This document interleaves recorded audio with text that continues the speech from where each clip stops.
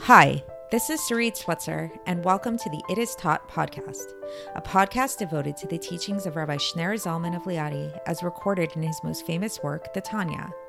My hope for this show is to make these teachings accessible and relatable to the average person, regardless of prior Jewish education or affiliation. The episodes follow the prescribed daily study portions and are meant to serve as practical lessons in how to live your life as your true self and develop an authentic and powerful relationship with your Creator.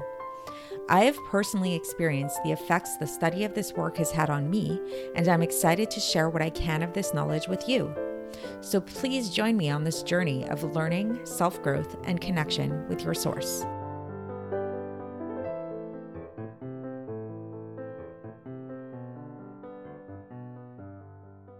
Hi, and welcome to the It Is Taught podcast. This is episode 173 for the 13th of Iyar in a leap year. So yesterday we brought up the idea of Zeno's paradox, which personally I think is a very good way to kind of help us grapple and understand the concept of tzimtzum, which is the topic of the chapter that we've been studying. For context, we're in chapter 48 of Likutei Amarim and the Tanya. And so the idea of, what we've been talking about in this chapter is really understanding how it is possible, how it is that God, who's infinite and beyond comprehension, created and continues to create a world which is really finite. And to really understand the paradoxical nature of this, I brought up the idea of Zeno's paradox yesterday, which I think is a good way to understand this, to really grapple with the paradoxical nature of that. So again, just for a brief review, the Zeno's paradox, Zeno was a Greek philosopher who brought up the paradox of space, of distance. And he talks about the idea that when you have a distance, let's say you have like 10 miles, to travel from one distance to the other, you need to travel half that distance over and over and over again, right? So it's like if you want to get from mile 1 to mile 10, first you have to get to mile 5. If you want to get from mile 5 to mile 10, then you need to get first to mile 7.5, and so on and so forth. And if you continue along these lines over and over, the process is really infinite. So which means that really, logically speaking, you should never be able to arrive at that final destination.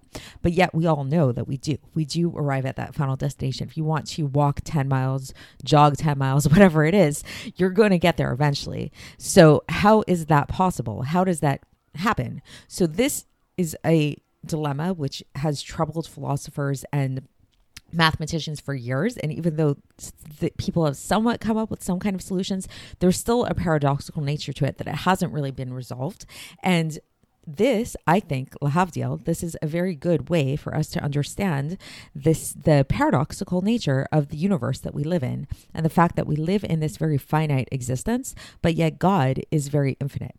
And so this is something that we've been talking about for a few episodes already. And so today, what we're really going to focus on is the fact that we do live in this finite universe. Understand it or not, that is the reality. Understand it or not, we do get from point A to point B, from mile 1 to mile 10. But yet, there is this infinitude at play.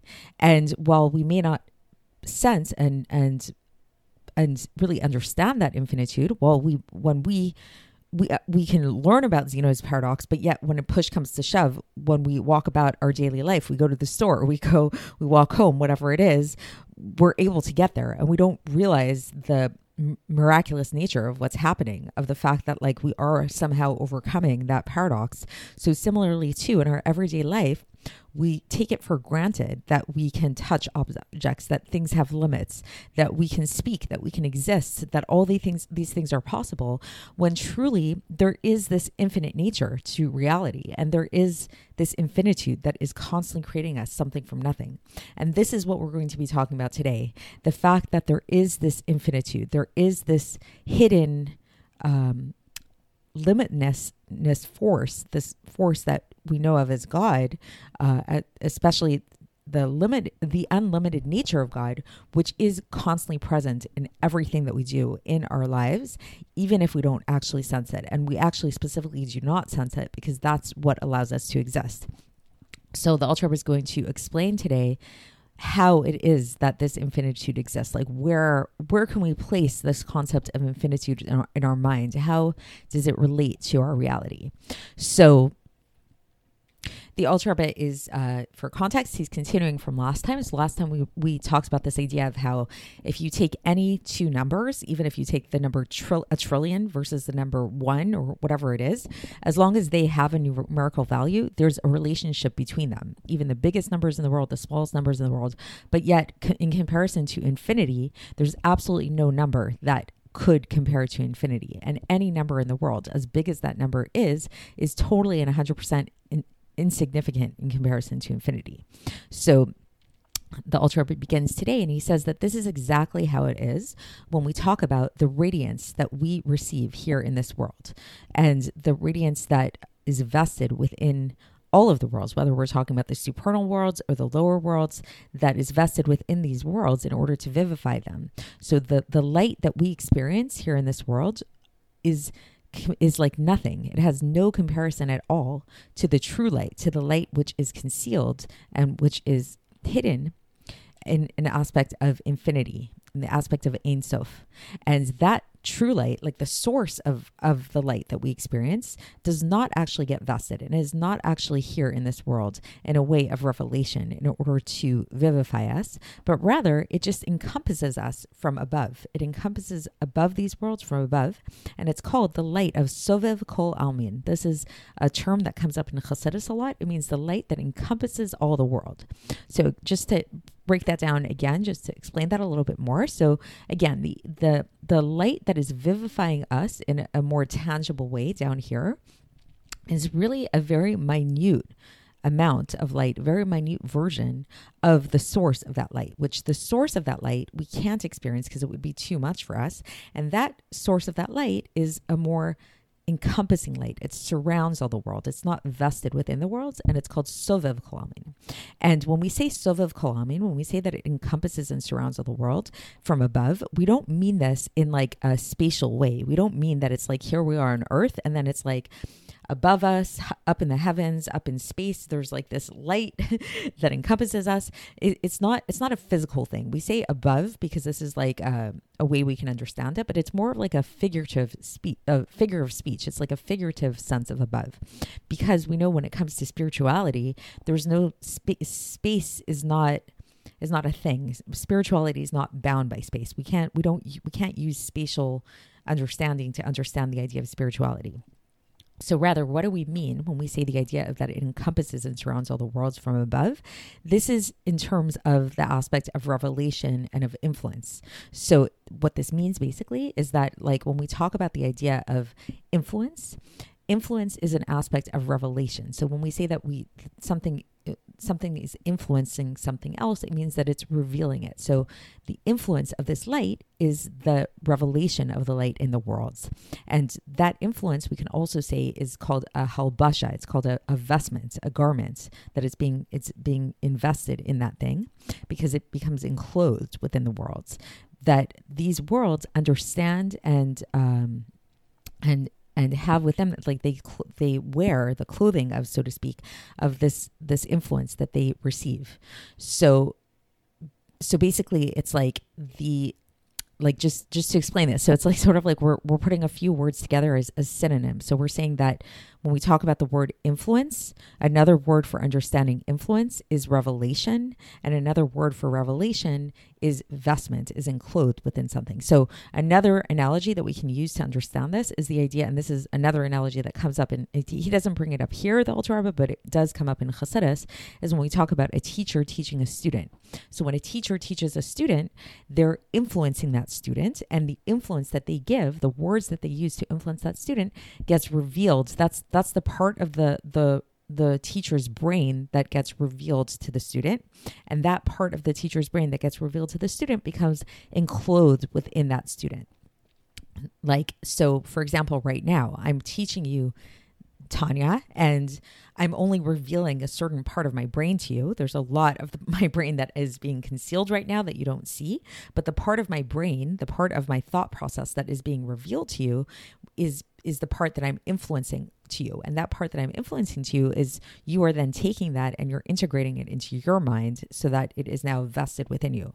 So that's exactly the process, or not exactly. I mean, God's different, obviously, so it's lahavdil, but that's basically the process whereby God creates the world, is that there's a certain amount of his light, and most of his light is concealed, just like most of my brain is concealed right now and you don't see it.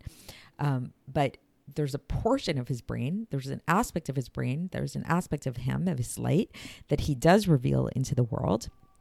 And that revelation that he pours forth into the world is the part that gets vested within that world. But yet, then there's another aspect of the influence that is not revealed, but rather it's in a way of concealment and hiddenness, and the worlds do not understand it.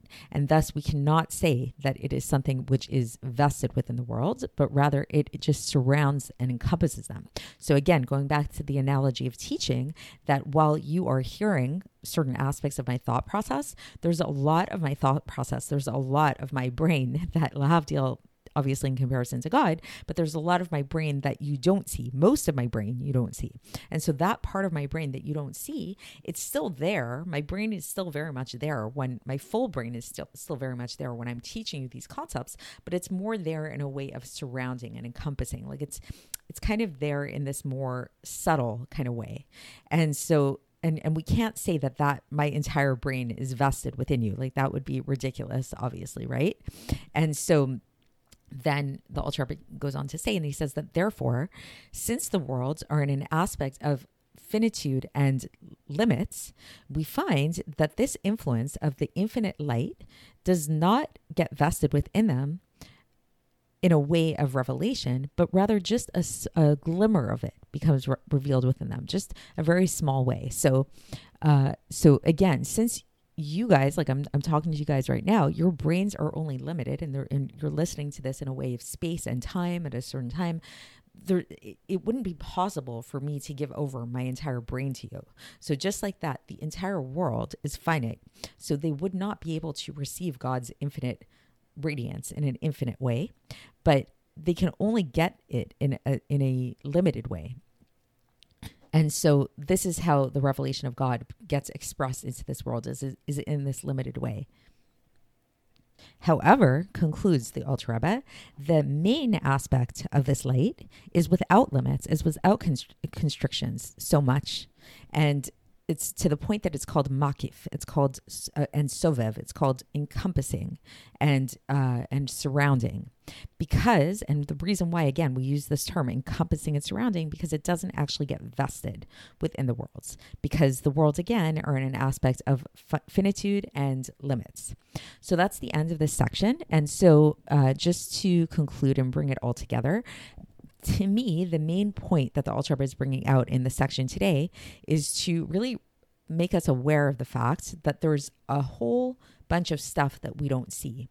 Just like when you are hearing my words and you're hearing me teach this Tanya, talk to you guys on this podcast, you can have a sense that there's a person behind these worlds. There's a Sarid that is like way beyond just what I am teaching you. Like I have a whole life. I have a whole bunch of things that I do. I have a whole bunch of different thoughts that are very much removed and and much bigger and broader than just the mere words that I'm teaching you guys in this podcast. So too, similarly, when we experience life, when we experience the world, that's a certain amount of God's light.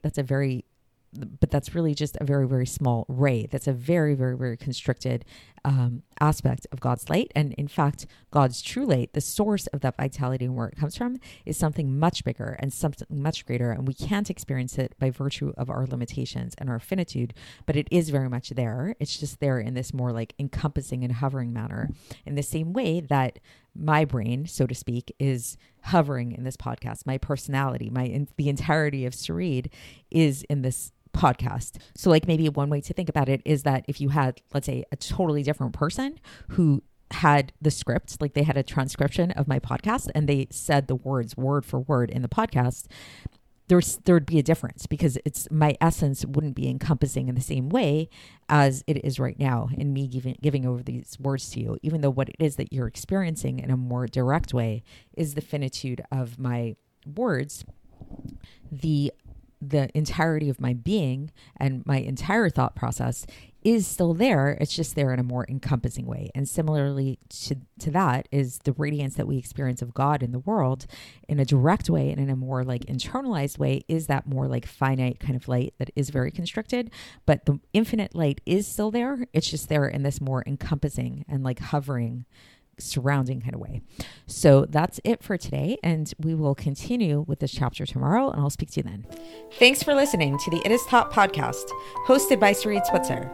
This podcast is dedicated in loving memory of my maternal grandfather, Avraham Yitzchak ben Binyamin HaKohen of blessed memory. Music by Shoshana. If you enjoyed this episode and would like to support the show, please share it with others and subscribe on YouTube, Apple iTunes, Spotify, or wherever you listen to podcasts. And make sure to leave us a 5-star review. To find out more about the It Is Taught project, including more information on my soon-to-be published book, please visit our website, itistaught.com. To catch the latest from me, follow me on Facebook, Instagram, and Twitter.